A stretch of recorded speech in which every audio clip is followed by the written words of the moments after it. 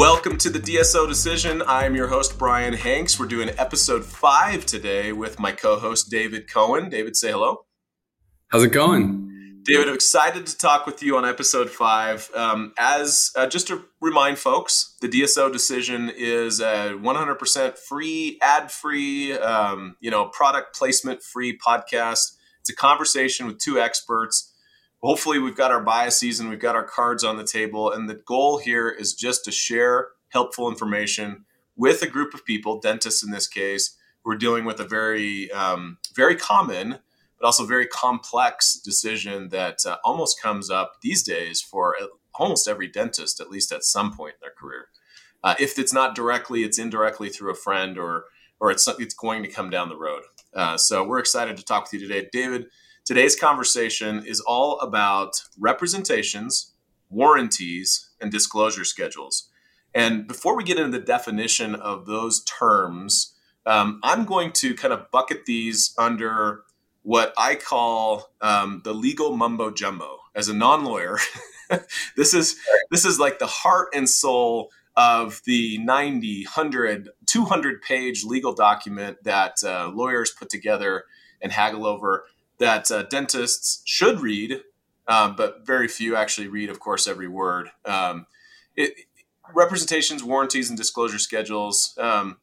Let's talk about what they are, when they come in the deal, and then let's get into some of the specifics on some intelligent questions dentists can remember so that if they're doing a DSO deal or they're talking to somebody, they at least are armed with the basics and have some intelligent questions to ask at the right time. Does that work? Yeah, that sounds great. Perfect. So what's a representation? And then I'll ask the same question. What's a warranty and what's a disclosure schedule? But let's start with representations. A representation is really, representation and warranty is really the promise that you are making as a seller to the buyer about your practice. And so any purchase and sale, whether it's private or DSO, you're going to have to promise certain things to the buyer about the business and the assets that you're selling to the buyer. So really important to understand that, really important to understand that in a private deal, they're going to be there. And in a DSO deal, these are going to be there. It's just, there are differences between the two, and we'll get into those. Okay, so a representation is I put on a sheet of paper somewhere that my practice collects $1.8 million a year, and you as a buyer are assuming I'm telling the truth. And this representation section is a way to protect the buyer, to say, hey, I told you something and it's true. And here's how we know it's true. That's exactly right. One of the biggest reps and warranties that a buyer is going to want is one on financial statements and records. Right. They're going to want you to disclose in a disclosure schedule, which we'll get to, all of your true and correct copies of any, tax returns, financial statements, anything that you have related to the financials of the practice. They're going to require that you disclose those to them. And typically they'll go back around 3 years. Okay. They're not asking for 10 years worth, but they usually want about 3 years worth of those. Yep. And so, yes, you've nailed it. That's a great example of a rep and warranty where you as a seller are saying, I'm disclosing to you true and accurate copies of all of my financial statements, and all of my financials are true and accurate in all material respects. So a representation is, hey, I promise I'm telling the truth. What's a warranty? Well, a warranty is essentially that you're to some degree, it's the same thing. It's a promise. It's your warranting. You're promising to the buyer that the information that you're providing is true and accurate. Okay. In the legal documents that I've read through, when I need to put myself to sleep, I can't, kudos to you for doing your job. We all appreciate it. I've seen penalties in there, right? Okay. If I said I do, 20 Invisalign starts a month, and it turns out that that's not true, here's the penalty for me not telling the truth. Is that first of all, am I thinking about that right? Is there a penalty associated with, and is there language in there about, or in either a representation or a warranty around, what happens if I'm lying to you? Yes and no. So there isn't typically like a liquidated damages, type of penalty where it says if you've breached the reps and warranties, you owe blank amount of money. Okay. But what typically happens in a DSO deal, and we've touched on this in prior podcasts, is that the DSO will have a holdback of money for indemnity purposes, for like for indemnity and for liability purposes. And essentially what they're going to want to do is, if something's not correct and there's a breach, they're going to probably want to use that holdback money and pull from it, to satisfy any type of, obligation. Okay. Yeah. So it's not, all right, I told you I do 20 Invisalign starts a month. Turns out that's not true. It's only 10.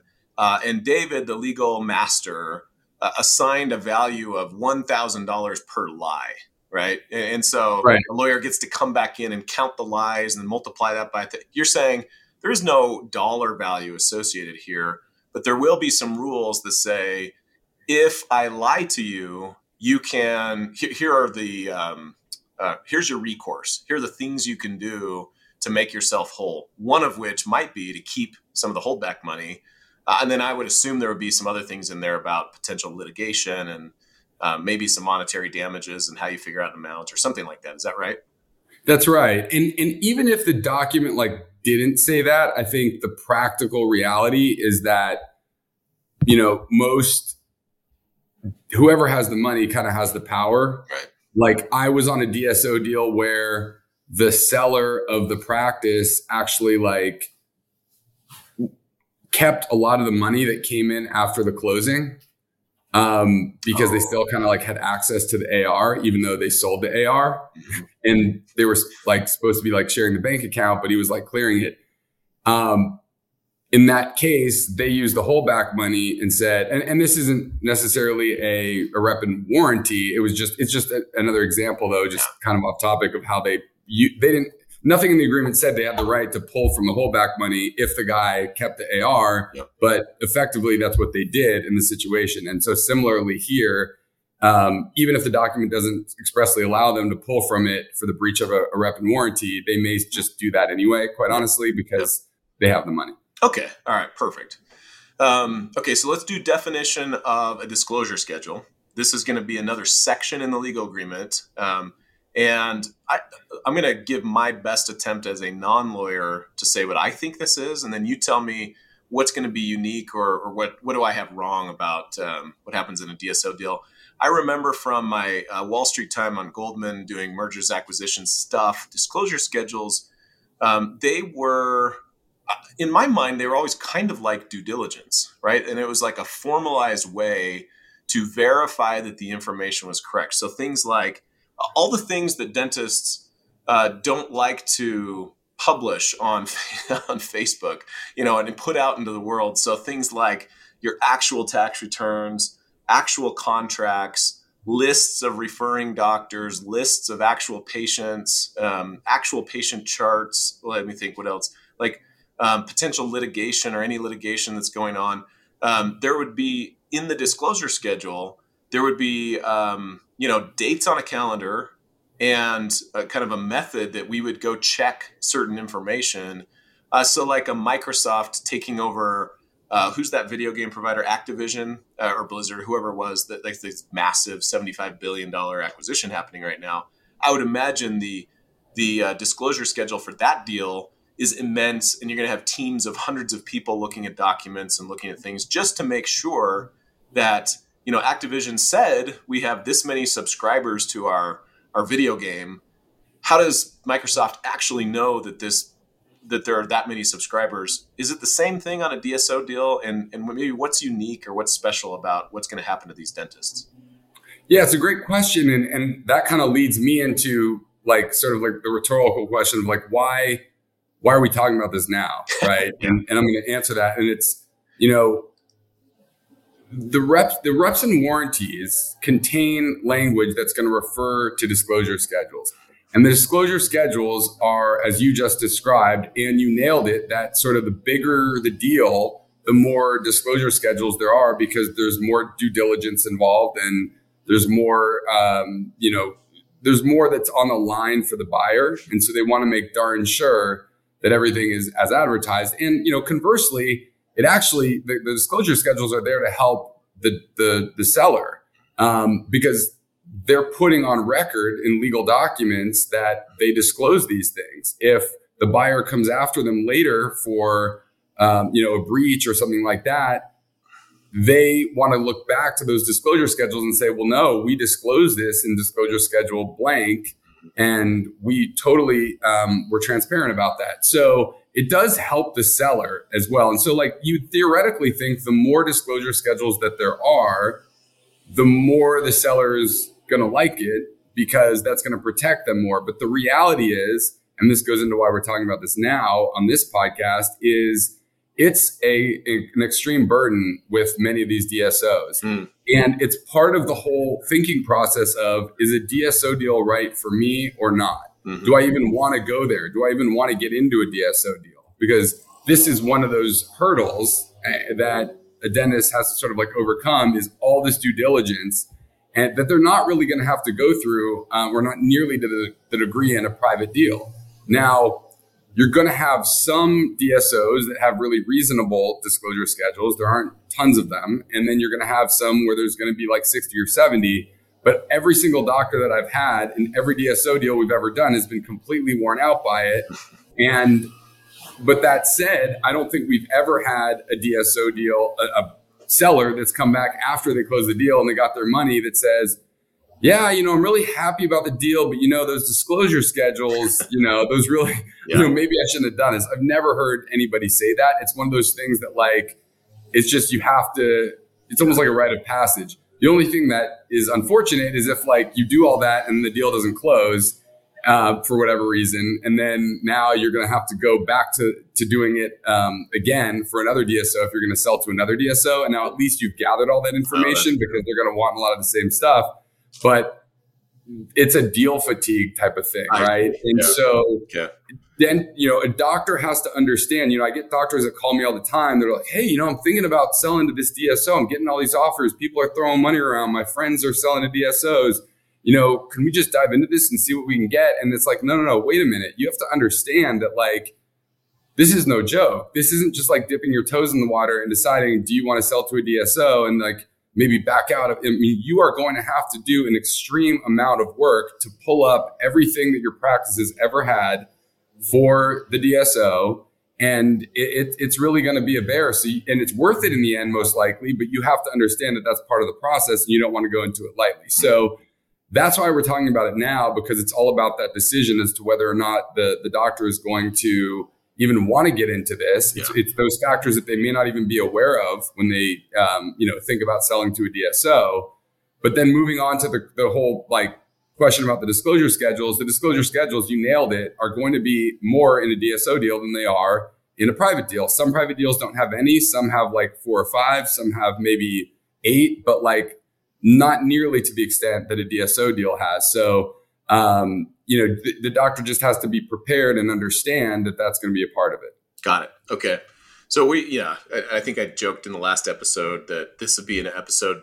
The average buyer is going to look down seller's going to look down the list of episodes and think, I can skip that one. And you're saying that's going to be a mistake, right? If you just want to focus on how much money you're going to get out of the deal and how fast can I cash in, and and how does the second bite at the apple thing that work that we're going to talk about later, you're saying, pause for a second. The joke that I've heard when I've talked to a room full of sellers, or we're presenting together, whatever it is these dentists that do sell to DSO or consider it seriously say, every piece of paper that has ever gone through my office, I had to go find, I had to present it, I had to answer questions about, and some very uncomfortable questions. And they do. It's like it's like traveling from the U.S. to Paris or Spain for vacation. Like, you have to endure that plane ride. Yeah, sure, you get there and it's fun and you're eating chocolate and macarons and you're happy, but like nobody likes the plane ride unless you're in those lay down seats, which are amazing. Right. Yeah. Anyway. Okay. So I like it. Okay. That's really helpful. And on that note too, I mean, it's funny that you say don't skip over this podcast, because actually that kind of goes hand in hand with don't just skip by the reps and warranties and the disclosure schedules, because like you just look at the rep and warranty section and you'd be like, yeah, okay, cool. Yeah, okay, cool. That's fine. That's fine. It's fine. But like, no, actually you need to look at every single rep and warranty, because these are things that the DSO is having you promise to them about the practice. And sometimes there are going to be things that aren't accurate. And you know, such as you've never increased any salaries over the past year of your employees. I mean, maybe you did, right? Yep. And so you have to make sure you're looking at those, because you don't want to be in breach later. Now, the reality is everything's going great after the sale. A DSO is not just going to be like, oh, well, you know, that wasn't right, so we're just going to sue you. They're not going to sue their partner, right? You're doing great together. But if things don't go well, they're going to go look back at every rep and warranty and try to, you know, nitpick everything there that you may not have been true and accurate on. And that's why you want to make sure that you go over them. Makes sense. What, so first of all, let's say that seller calls you up. The dental practice owner calls David, says, hey, you know, all my buddies are getting rich. I want to get rich too.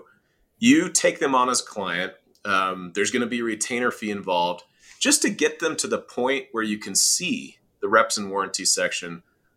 Give me kind of an average amount of time. I know it varies, and I know it's going to be all over the place, but is there kind of Brian, we can take care of that in 3 to 5 days, or is this 3 to 5 weeks or months? Like, what's the typical time frame?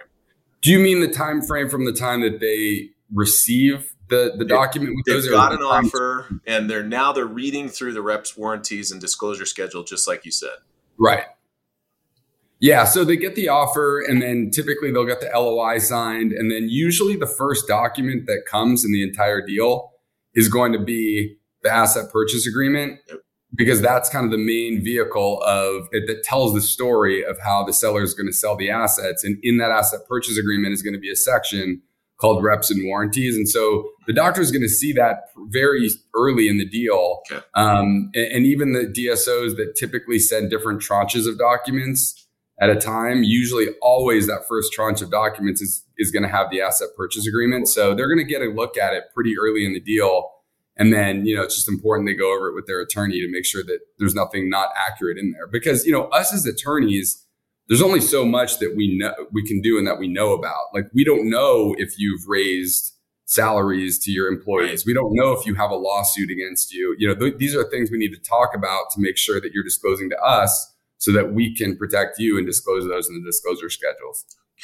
And then let's talk about the timing from the moment. All right, you got the first tranche of documents. David calls you up. Hey, let's talk about the 17 items in the disclosure schedule and some of these reps and warranties. How much time does the dentist usually have? Is there a time limit? And how long does it typically take to pull together every sheet of paper that's run through the office in the last 3 years? Is it like, you've got 30 days, better get cracking, or do you kind of have an unlimited amount of time? Like, how does this work? Yeah, I mean, the great news about that is you really have until the very end. And in fact, a lot of times at the and the DSO deal will span 2 to 3 months. So you really have a lot of time.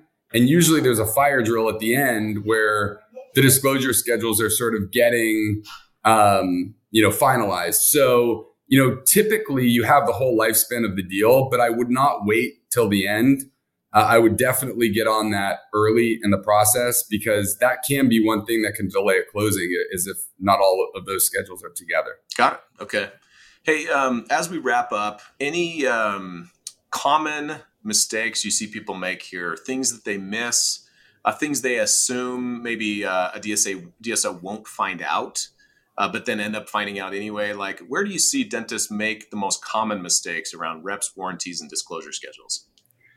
I mean, I think the biggest mistake is really more of a general one, which is, again, that the doctors gloss over them and they don't really appreciate what's there and understand that they could be lying to the DSO in their legal documents if the reps and warranties are not true and accurate. And that is, you know, can be some major exposure. Yeah.